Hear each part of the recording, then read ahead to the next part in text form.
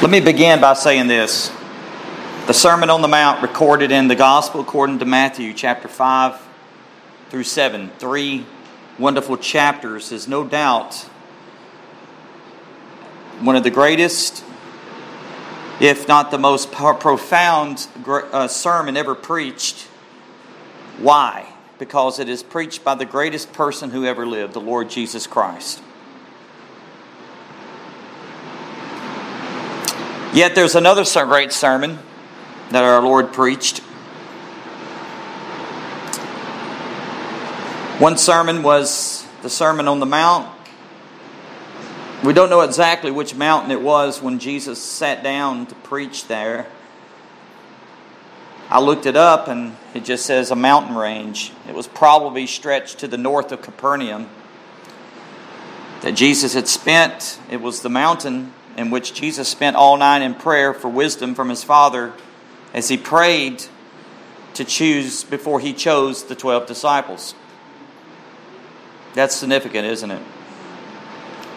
Actually, Matthew chapter 5, verse 1 and 2 says it like this. When Jesus saw the crowds, he went up to the mountain, the hill. It's these hills that are very significant. And after he sat down, his disciples came to him. He opened his mouth and began to teach them. And then it goes into the sermon.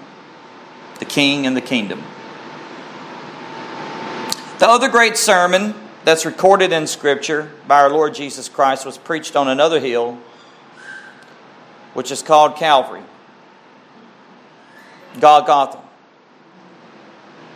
And I would say that this sermon is just as powerful, or even more powerful than the Sermon on the Mount.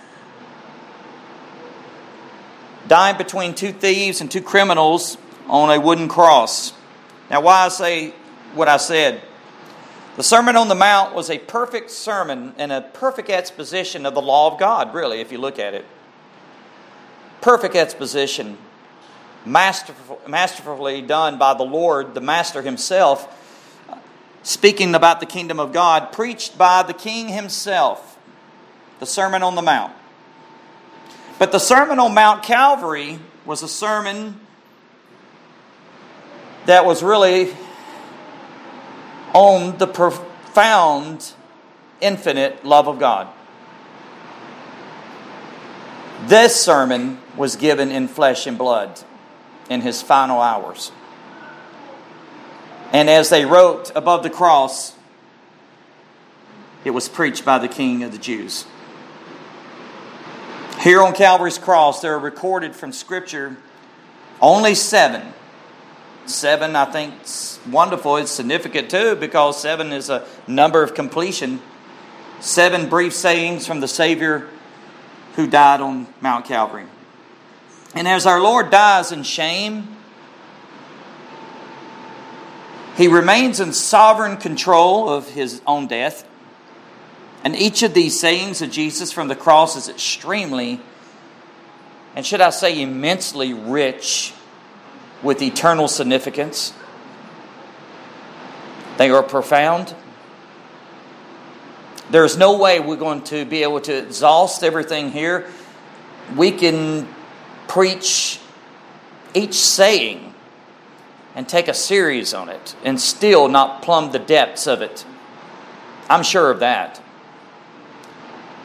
But this wonderful sermon that Jesus preached as he died on the cross, from the 7 sayings that he spoke, his last words demonstrate to us that Jesus was completely consistent in his life and message until the very end. John 13:1 says this, Now before the feast of the Passover, when Jesus knew that his hour had come, that he should depart from this world to the Father, having loved them to the end. I love that verse. And now, as we go to the cross, may we, as John the Baptist said, behold the Lamb of God, which takes away the sin of the world. Paul the Apostle says, Christ our Passover. And may we do this as we hear by the blessed Holy Spirit, the 7 last sayings from Jesus on the cross. And you can follow with me because these are selected scriptures. I do not have just a section of scripture. We're going to be looking at different accounts. The first saying from the cross was a plea for mercy. It was a plea for mercy, and it was a prayer on behalf of those who crucified our Lord and tormented Him.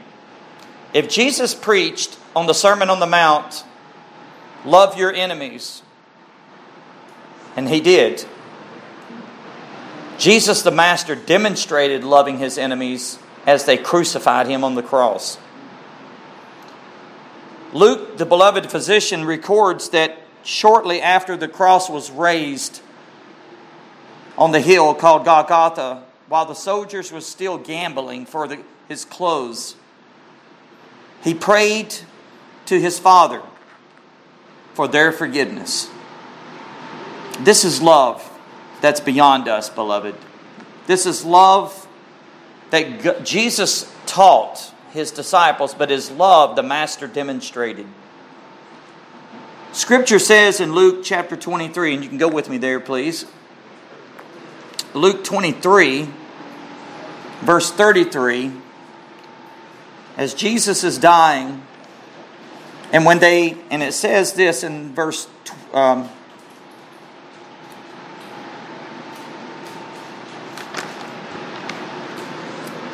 believe it's 33, isn't it? Verse 33. I'm sorry if I said 23, but it's verse 33. And when they were come to the place which is called Calvary, the place of a skull, where they crucified Him. And the malefactors means the criminals on the right, one on the right hand and the other on the left. And verse 34 says, Then said Jesus, Father, forgive them, for they know not what they do. And Scripture says, as they parted His raiment and cast lots. You know, these words of mercy is a prayer of our Lord spoken probably while He was actually being nailed to the cross. Or as soon as they took the cross, the centurion soldiers would take the cross after they nailed the person there, and they would rear up the cross, throw it up on its end, and drop it into a huge socket. And flesh would rip, as horrible as that is. But that was the crucifixion from the Romans of that time period. It's worthy to note that as soon as the blood of the great sacrifice began to flow, the great high priest began to intercede. The great prayer that Jesus prays from the cross is a priestly prayer, a plea for mercy for those who unjustly crucified Him. You know, most men being crucified on a cross, would cry out threatenings. They would lash back with anger and curse. But our Lord responded in the very opposite way. Instead of threatening back, instead of lashing back and calling down judgment of God upon them, He prays for them. He pleads for God to forgive them for such an unjust act. He could have been right in doing that. Think of that. Jesus could have prayed down the judgment of God, but He chose not to. He chose to pray for forgiveness. He prayed that God the Father would forgive them for their unjust act of taking His precious life. Remember, He's not the judge yet here. He will be one day when He strikes down the nations and when He comes in great power and glory. But here He dies as the Savior. He's the Savior. He died, as Paul said, the just for the unjust.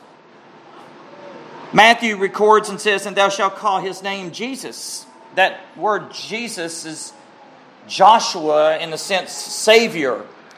And he's a Savior. He comes to save, for he shall save his people from their sins. This was his great mission. This is why he came. To save sinners. To save us. To save you and me from our sins. And the great high priest pleads for mercy. Isn't this beautiful? He pleads for such compassion and mercy upon his tormentors, upon those that are taking his life in a horrible way. Beloved, at the cross where we see and behold the Lamb of God that takes away the sin of the world is where we must see, and we see the greatest mercy ever demonstrated to mankind, to the unjust, wicked sinner. Here is where we see God's mercy in full glory. Isaiah 53:12 says this, the prophet, and it is actually, this verse is fulfilled at the cross at this time. Isaiah says, therefore will I divide him a portion with the great, and he shall divide the spoil with the strong, because he hath poured out his soul unto death, and he was numbered with the transgressors, and he bare the sin of many, and made intercession for the transgressors. There it is. He made intercession for the transgressors. He is the great high priest praying and pleading for mercy for those tormentors in which crucified him upon a cruel, rugged cross called Calvary, Golgotha. Think of it, for the whole and complete meaning of the cross is summed up in this great intercession on the cross. The meaning of the cross is right here. The forgiveness of sins. Pleading. This is the way our God is. He is a forgiving God, slow to anger. And Jesus pleads for mercy. Right here in my notes. Brother Keith didn't know this again. This is the Spirit of God. John 3:16 and 17. For God so loved the world that he gave his only begotten Son, that whosoever believeth in him should not perish, but have everlasting life. And then verse 17. For God sent not his Son into the world to condemn the world, but that the world through him might be saved. We must remember this when we preach the gospel and tell the gospel to lost and dying sinners. Jesus comes as a Savior. Oh, we were to warn them, and that yes, God commands all men to repent everywhere. It's repentance and faith, repentance and believing, and we should show them the law of God and lead them to the cross. But we must never ever forget the heart of the gospel is that God desires to cleanse their hearts from sin and give them a new heart to love Him. Hallelujah, what a Savior. The Apostle Paul said it like this in 1 Corinthians 2, 7 and 8. But we speak the wisdom of God in a mystery, even the hidden wisdom, which God ordained before the world unto our glory. So much is given to those who believe. And which, then he says, which none of the princes of this world knew it. They did not know it. For had they known it, they would not have crucified the Lord of glory. So you see the sovereignty of God in the crucifixion of Jesus Christ. And Jesus prayed that they are to be forgiven. He pleads with the Father, forgive them, for they do not know what they are doing. They were blind to what they're doing. Yes, they were murdering the Son of the living God, the Son of Man, the God-man, Jesus Christ. But at the same time, Jesus willingly gave up His life. He said, no man takes my life. I willingly lay it down of myself. He had that authority. So in that sense, it is God that is sovereignly in control. So how was this prayer answered? How was this prayer answered? Isn't this beautiful? It leads right to the thief on the cross. It was answered immediately in the salvation who was forgiven while hanging on the cross between two thieves. And J.C. Ryle calls this the Christ's greatest trophy. The second saying, this leads to the second saying that Jesus utters from the cross, marks the first glorious fulfillment for the answer to his prayer for the forgiveness of those who participated in his death. As hours of agony passed on at the cross, two thieves were crucified, as you know the story. Go with me there and look at Luke 23. You read it on down. Luke records a great deal of this in verse 39 through 43. Verse 39 through 43. And one of the malefactors, the criminals, which were hanged, railed on him, casting accusations on him, saying, If thou be the Christ, save thyself and us. But the other answering rebuked him, saying, Doest not thou fear God, seeing thou art in sane condemnation? He says, and this is important to get this, because he recognized he was a sinner, folks. Listen. And we indeed justly, for we received the due reward of our deeds. But this man hath done nothing amiss. He was pronouncing him as the sinless. In verse 42, and he said unto Jesus, Lord. That's key. He called him Lord, and he really meant him as Lord too. He was just not a mere man. It was the sovereignty of God that was doing this upon this thief. The Spirit of the living God was doing a work upon this man. He said, Lord, remember me when thou comest into thy kingdom. And Jesus said unto him, Verily I say unto thee, today shalt thou be with me in paradise. Oh, think of that, beloved. Our Lord Jesus prayed for forgiveness to God the Father.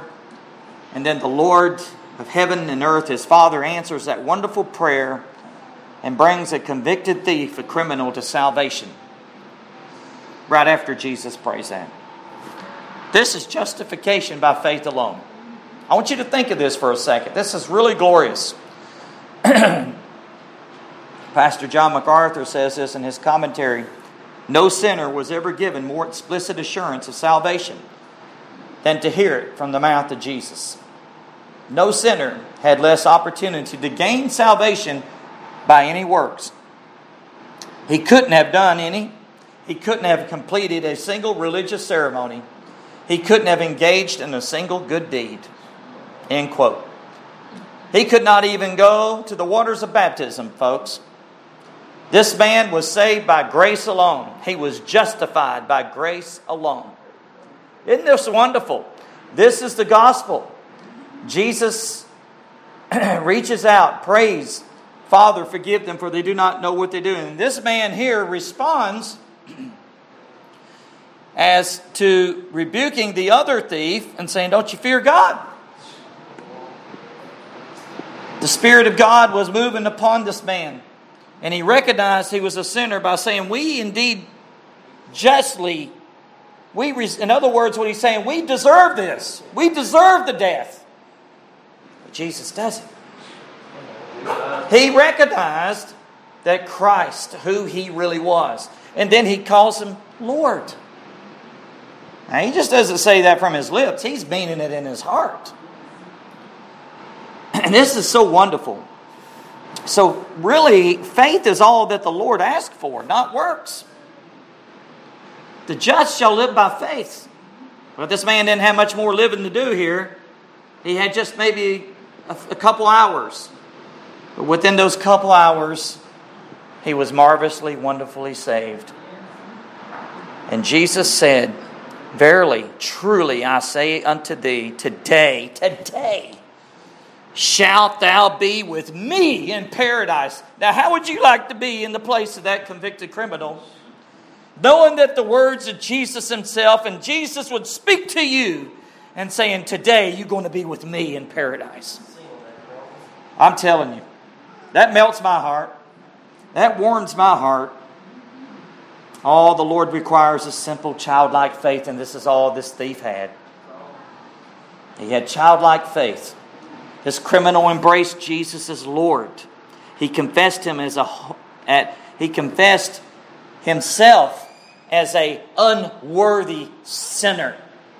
Confessed Christ as the perfect King. And he knew that there was a kingdom. His request was a desperate plea for mercy. I love this because he knew he didn't deserve it. He was like that publican Jesus spoke of the sinner beating his chest, who wouldn't even lift his eyes up to heaven for fear that God might look on his face and he would be consumed for his sin. And the publican cries out, Lord, be merciful to me, a sinner. And Jesus said that man went home justified. The words of Jesus to this dying thief, given to him before death itself, gives him the assurance and promise of complete forgiveness and entrance into heaven based upon nothing he had done, based upon no merit he has done, but only upon his desperate plea to Jesus. Remember me when you come into your kingdom, Lord. Jesus was indeed Lord, right? And he is Lord. Amazingly, to think that the King of glory, the Savior beside this thief, was bearing the very judgment of God for that thief's sin right beside him. That's another great thought, isn't it? Here's Jesus taking the full wrath of God, the full punishment of God's anger against sin, his sin. And yet, the thief confesses of his unworthiness, that he's a sinner, Jesus' perfection as a king and Lord. And then, at that moment, Jesus' perfect righteousness is transferred to the thief whose sin had been transferred to him. Today, they're together in paradise worshiping. Isn't they wonderful? Salvation had come to a criminal. Justification by faith alone. Isn't this glorious? If you really think of it, we're so undeserving of this. And it causes me to tremble, but it warms my heart. William Cowper said it, and I say Cooper, I'm sorry, that's really the right pronunciation. But William Cooper said it this way on that wonderful hymn, There is a Fountain Filled with Blood. In the second stanza, the dying thief rejoiced to see that fountain in his day. And there may I, though vile as he, wash all my sins away. Praise God. This leads us to the third saying, and I pray I get through this because this is really melting my heart as I'm speaking this to you. The third saying of Jesus from the cross was a word of compassion. A word of compassion. You had a prayer of forgiveness. You had the prayer of forgiveness. And then a word of reconciliation. Now you have a word of compassion recorded in the Gospel of John. You can go to John 19. Let's go to John 19, verse 25 through 27. John 19.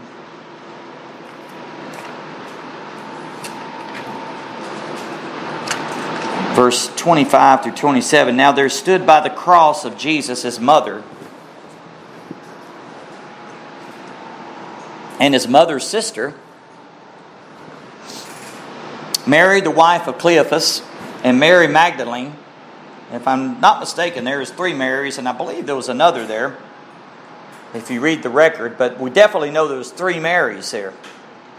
Verse 26, when Jesus therefore saw his mother and the disciple standing by him whom he loved, that's John, he saith unto his mother, Woman, behold thy son. Then saith he to the disciple, Behold thy mother. And from that hour, that disciple took her unto his own home. You know, it must have been extremely painful watching Jesus die for his loved ones. But the mother of Jesus, no doubt, it was much more of a painful, agonizing experience. And why I say that? Because if you go to Luke, go with me very quickly to Luke chapter 2. There was a prophecy given by a man, an elderly man by the name of Simeon. This is a prophecy that she didn't understand at this time. But I'm sure it flashed to her at the moment when Jesus was on the cross and she was painfully watching Him die. This was the Holy Spirit of God that was upon this elderly man. Chapter 2, verse 25. Let's look at 25 to 35. Behold, there was a man in Jerusalem whose name was Simeon, and the same man was just and devout, waiting for the consolation of Israel, and the Holy Ghost was upon him. This is a prophecy. And we could thank God. It was the Spirit of God that does this. He just doesn't think this up, does He? There's no way a mortal man can think something up like this. And it was revealed, notice that, it was revealed unto him by the Holy Ghost that he should not see death before he had seen the Lord's Christ. And he came by the Spirit into the temple.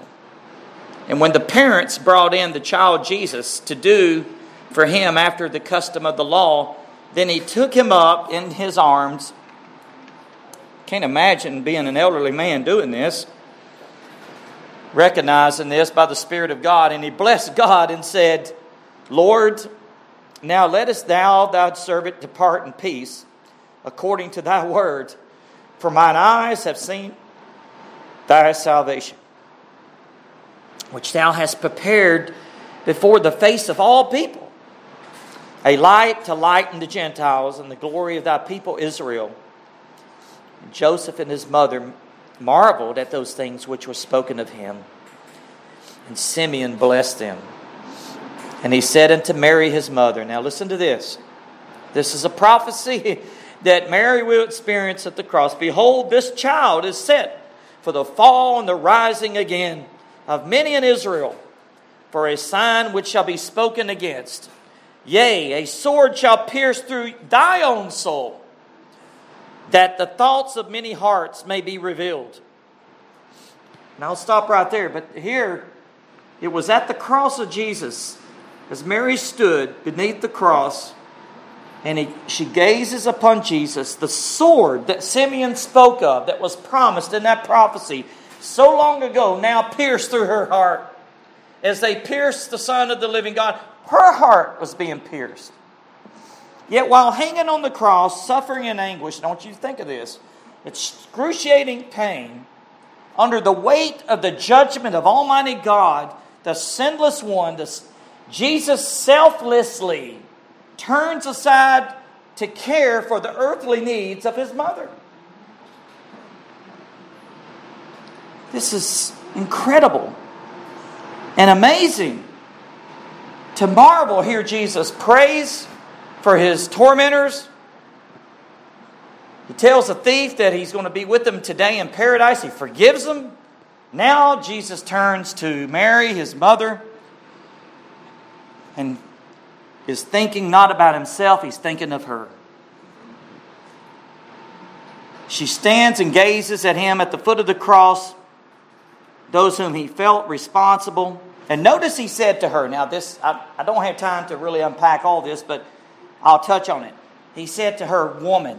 Now that's interesting, isn't it? Because He says the same thing at the marriage feast in Canaan. At the first miracle where he turned the water into wine, He calls her woman. You know, there's nowhere in Scripture it's ever recorded that Jesus called Mary mother. It's not in Scripture. It's interesting. Even though she was His earthly mother, we know that, He never called her mother. Now, is it because He showed disrespect? By no means. By no means. God forbid. He always called her woman. And this is why. It was as if Jesus was underscoring the fact that He was to Mary much more than just a son. It's like a relationship between a mother and son, but it was like a relationship between a sinner and a Savior. Because Mary needed a Savior just like me and you. Now, Fee would understand this. Preach this to Catholics and they'll look at you crazy. Because they lift her up to the point of worship. Oh, Jesus is right up there too, and all the great saints. They have all these saints they worship, but they worship Mother as the Mother of God. But Mary was and this is my point. Mary was just as dependent on the divine grace as the thief was dependent on the cross was. Even though she was blessed among all women, yes, she was blessed, and she was a noble, godly, young Hebrew woman, she needed forgiveness just like the thief needed forgiveness. And like you and I needed forgiveness. So by Jesus saying what He did in this text, by doing this, He was entrusting the care of His mother to John the Apostle. Basically, He turned to John and says, you take care of her. That's what He was basically saying. And there's something else here that we don't need to miss. The law of God required the firstborn son to take care of his parents. And Jesus was obeying the law here passively to the letter. He fulfilled the law, right? He fulfilled the law of God to the very end. Jesus was fulfilling the law of God even on the cross. He obeyed the law throughout His entire life, and He honors the law while suffering in His death by saying what He said here. Let's go to the fourth saying. So much more I can say in that text, but there's more sayings we've got to get through here. The fourth saying Jesus uttered from the cross is probably the most difficult. Now we come to holy, hallowed ground. We're already on holy ground. But can I say this? As we're standing on holy ground, folks, and as God told Moses to take off your sandals, and I say this, we do this within our heart attitude. Now we go unto the Holy of Holies. This next saying is really the most powerful, profound, richest of all terms of mystery and meaning out of all of them. Because of what Jesus says is beyond what our little finite minds can really conceive. The Gospel of Matthew records it for us. If you go to Matthew chapter 27, let's look at verse 45 and 46. Starting at verse 45, now from the 6th hour there was darkness over the land unto the 9th hour. That's pretty much 3 o'clock our time, 3 p.m. Verse 46, and about the 9th hour, Jesus cried with a loud voice, saying, Eli, Eli, lama sabachthani. That is to say, my God, why hast thou forsaken me? This is a fulfillment of Psalm 22:1. His brother Keith preached on this so wonderfully. Which the psalmist says, my God, why have you forsaken me? This is a fulfillment. The prophet, the Spirit of God was speaking through David at that time. What does Jesus mean by this? What does Jesus mean by this? Oh my. Why did I ask myself that question? Beloved, can I say this without what a question to ask? We will never be able to plumb the full depths of this. Some of the greatest theologians, some won't touch it. G. Campbell Morgan says, I dare not even comment on this and leave it like it is. He says, I put my hand to my mouth and I worship. I think that's a great attitude to have. But I'm going to try my best, and I'm by no means any better. I'm just a worm and the servant of the living God. But I'll do my best to present to you what I see by the Scriptures is here before us, and what other commentators have said and what I've studied. It was here as Jesus cried out with a loud voice, hanging on on the cross that He was bearing the sins of the whole world, obviously, dying as the substitute for sinners. He was suffering the punishment of the wrath of Almighty God for all the sins of the whole world. That in and of itself is, if we just sit there and contemplate it on that, is enough, right? But Jesus, as Scripture says, is the Lamb of God. He is God's Lamb, right? This is where He is sacrificed on the altar before the Father. He takes away the sin of the world, John 1:29. This is how Jesus takes away the sin of the world. This is really the heart of the gospel. Is this saying right here, my God, why have you forsaken me? Because God literally was pouring out His divine wrath upon His Son right at this point. In that sense, He was forsaken by God. Now, beloved, let me say this. Here is where we see the hatred of sin before God Almighty. This is the awfulness of sin. This is how much God hates sin. In some mysterious way that's not known to us. Let me say that. And it's not known to us. During those awful hours that Jesus was experiencing right here, the Father pours out His full fury, His wrath, His holy anger upon His Son. This is beyond us. And the Son feels forsaken. Here's the true meaning of the cross. This is the heart of the gospel. This is where the Spirit of God takes us, folks, right here. We see God's full fury, His wrath upon His Son. His one and only Son in whom He's well pleased. No one else pleased Him. What was happening on the cross? Well, as I'm stumbling through this, God was punishing His own beloved Son for our filthy, rotten, damnable sins. And in that sense, Christ was forsaken by God. Never had there been a separation between the Father and the Son. I put this in my own words, but I've read MacArthur on this. This is beyond us and our little finite minds for us to even grasp it. Because it's within the divine Trinity, the oneness that existed eternally. And I want you to think of this. You had the Father, the Son, and the Spirit. Never was there ever any separation. Was there ever an offense between the Trinity? Was there ever a split up? They were always one. Always one. And now here on the cross, the Father forsakes the Son. Because God cannot look upon the sin. And Jesus was bearing the sin of the world.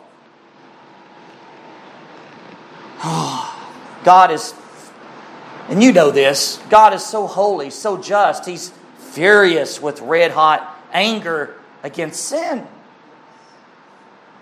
He has to judge it because He's holy. So what does He do? The Father unleashes His fury upon Christ. I don't know about you. That's a place of worship. This is a place like, Lord, help us to see this by Your Spirit. God unleashes all the forces of His divine judgment on Jesus. Let me give you some scripture. I just chose a few, but there's so many more. It goes all through the scriptures. 2 Corinthians 5:21 is a very familiar verse, but it's the gospel in just a few words. For He hath made Him to be sin for us, who knew no sin, that we might be made the righteousness of God in Him. Isaiah 53, 4 and 5. I think Isaiah 53 definitely gives us the right picture of the cross as the suffering servant. As the prophet Isaiah speaks through the Holy Spirit, verse 4 and 5, surely He hath borne our griefs and carried our sorrows, yet He we did esteem him stricken, smitten of God. Smitten of God. Listen to that. And afflicted. But he was wounded for our transgressions. Our transgressions. He was bruised for our iniquities.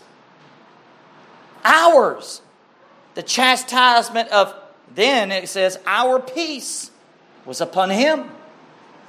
And with his stripes, we are healed. A lot of times we think of the physical stripes. And yes, I'm not going to say not the physical stripes. But so many times we think physical here. But did you ever think about the spiritual stripes that the Father was punishing Jesus with? Because really that's what is happening. It is the spiritual stripes in the sense that Jesus was taking the full fury of the divine wrath of God upon him. Verse 10, yet it pleased the Lord to bruise him. Listen to that. Yeah, I could stop right there and say, Selah. Look at that. It pleased the Lord to bruise him, to bruise his son. He put him to grief. When thou shalt make his soul an offering for sin, he shall prolong his days, and the pleasure of the Lord shall prosper in his hand. Verse 11, and he shall see of the travail of his soul, and shall be satisfied. And by his knowledge shall my righteous servant justify many, for he shall bear their iniquities. That's what it's all about. Jesus is the Lamb of God. He takes the sin of the world. He takes the fury of God. He takes the wrath of God. And Jesus suffered the just for the unjust, as Paul says. He took the full weight of the divine punishment of God. And really, we don't really know how to understand this. We really don't. We never will.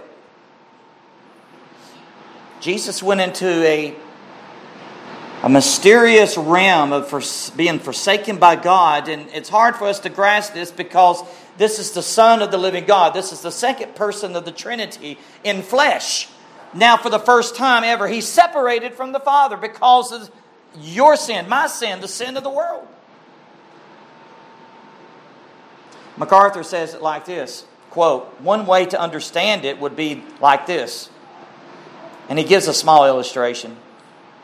That a mortal man could spend all eternity in torments of hell and never begin to exhaust the divine wrath that was heaped on Christ in those few hours. It wasn't the physical pain, he says, of the crucifixion, dreadful as it was, that was the crushing reality. It was the wrath of his Father. End quote.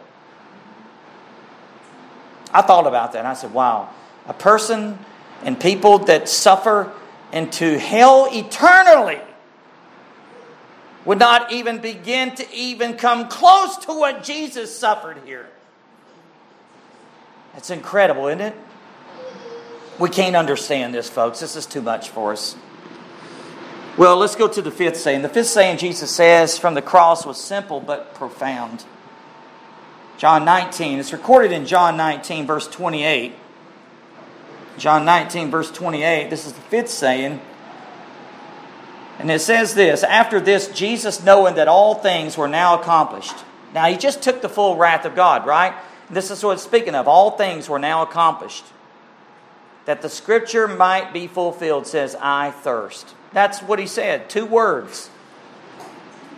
He's thirsty. I think about this.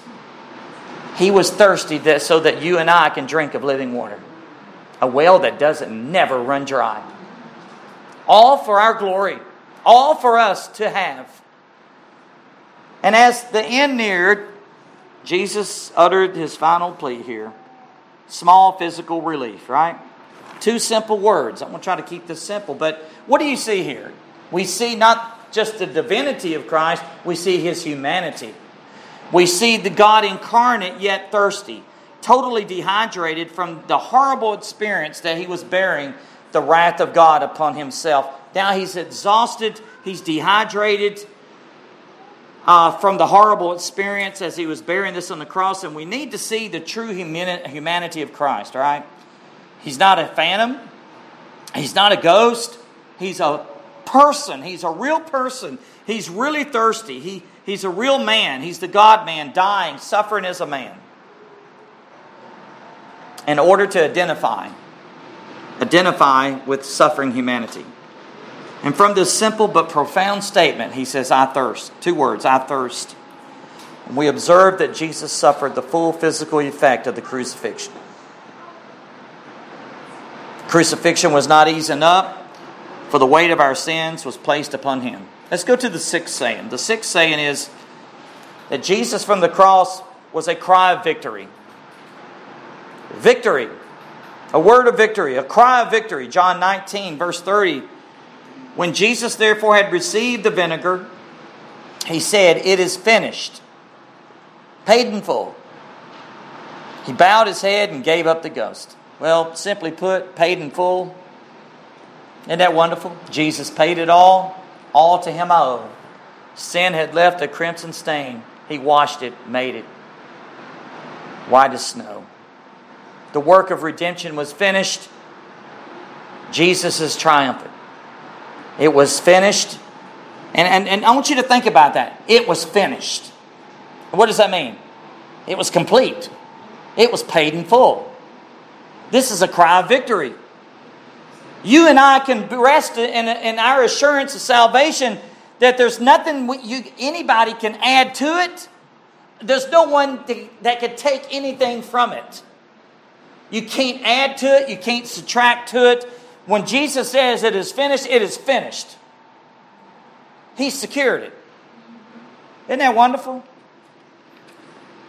No works of salvation, no religious ceremony, no human merit, no spiritual effort, no trying to grind our teeth and trying to be more spiritual. Yes, we grow in the grace and knowledge of Christ and sanctification, but when it comes to the atonement and our salvation, it's finished. Hallelujah. Nothing can be improved on it. Nothing can be taken away from the all-sufficient finished atonement of Jesus. The writer of Hebrews puts it once and for all. Once and for all. It's complete. The atoning work was complete. The provision of salvation was provided for, and it's yours and mine by the taking. By grace alone, by faith alone, through the gift and the favor of God. Full atonement can it be? We sung it earlier. Hallelujah, what a Savior. It's all about worship. This is all about worship. Well, the 7th and last final words of Jesus on the cross was a prayer that expressed unqualified submission. Don't you love this? This is unqualified submission, but also, can I add to that, great joy? Jesus demonstrates to us that if we die in Christ, we can die just the same. However we die, because we're all going to die one day, right? But listen to what Jesus says on the cross. Luke 23:46. And when Jesus had cried with a loud voice, he said, Father, into thy hands I commend my spirit. And having said thus, he gave up the ghost. Now I want you to think about this. Everything that had been completed, and now it was time for Jesus to dismiss his spirit. Jesus had previously made the wonderful statement that he would willingly lay down his life for his sheep. In John 10:17-18, he says this, Therefore doeth my Father love me, because I laid down my life. I laid down my life. And I might take it again. He's in control of it. No man takes it from him. He laid it down willingly. Isn't that great? How much he loves us. How much he loves us. You know, it's, again, you hear me say this. I have no doubt of God's great love toward me. My doubts come in as my love toward him. I struggle with my love. I want to love him more, but I don't love him enough. When I look at the love that he has for me, that he says, but I lay it down of myself. I have power to take it down, lay it down, and I have power to take it again. This commandment I've received of my Father. It's a commandment. He gave it up willingly for those who he loved, for you and me. And when he finally expired on the cross here, it was not a wrenching struggle, was it? He wasn't struggling. So many times we think of death and, it's the unknown to us, right? But you know, Jesus didn't struggle here because He had a rest and a joy. There was not wrenching struggle against the nails in which crucified Him there and hung Him on the cross. He didn't die struggling in a frenzied death. I've known people to die without Jesus Christ, screaming and yelling, and I guess there's a reason for that, folks. They don't have the peace that passes all understanding. And they don't have the assurance of salvation that only comes through Jesus Christ through the cross. But Jesus here in His final passage into death, like every aspect of the crucifixion was a deliberate act of His sovereign will, Jesus is in control here.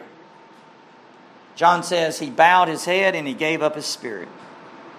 Quietly, in submission. He bowed His head. When He had finished taking the full fury of the wrath of God, He simply yielded up His holy life, His precious life. He calmly, majestically displayed it sovereignly unto the end. Isn't it wonderful to know that He is in control of the death? Now, we in of ourselves can't control our death, can we? But we can be assured of this, that Jesus is with us when that time comes. And that's all that matters. Thou art with me. Thy rod and thy staff comforts me. He's our comfort. He's our comforter. And He's with us through it. See, and we can be assured of that. To the very end. He loves His sheep to the end. Well, what does the 7 sayings of Jesus in application say to us? Jesus made the cross. He made these sayings from the cross of Calvary a tremendous, far-reaching effect and significance for us today that believe in His name. And for they once again remind us that in His death, besides the fact of being just another fact in history, which so many people in the world looked at it as, oh yeah, Jesus died, so big deal. It's another fact in the history books. But it means more to the believer than that, right? It means everything. Everything. It's life eternal. It was much, much more than that to the believer. It's more than just a fact. It was the supreme sacrifice that secured our salvation. That's what really matters. And that's all that it's going to really matter when it comes right down to it. Jesus Christ and Him crucified. Now that's the hill to die on, folks, isn't it?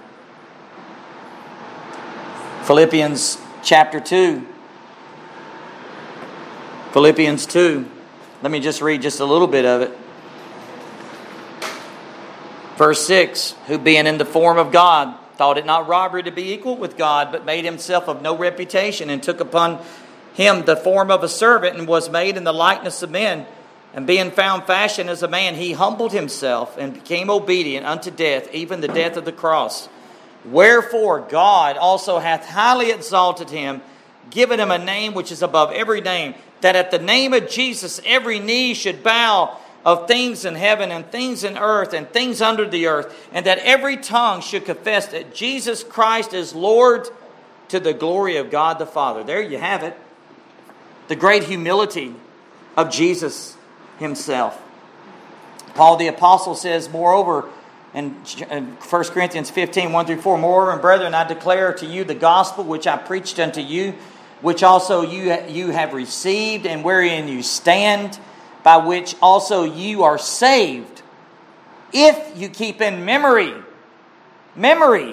what I preached unto you, unless you have believed in vain. For I delivered unto you the first of all, that which I also received, how that first of all, listen, Christ died for our sins, according to the Scriptures, and that He was buried, and that He rose again, and the third day, according to the Scriptures. Hallelujah. Glory to God. Isn't it wonderful that we can draw strength and know that our salvation's been secured, all because of Jesus Christ dying for us on Mount Calvary's cross. Let's bow in prayer. Father, we thank You for this amazing and glorious gift. Oh God, what your word has said is everything. It's not my words, God forbid. It's the words of the Savior. It's your word, Father, by the power of your Holy Spirit that's been revealed to us, and we thank you for it. Thank you for the beloved Son.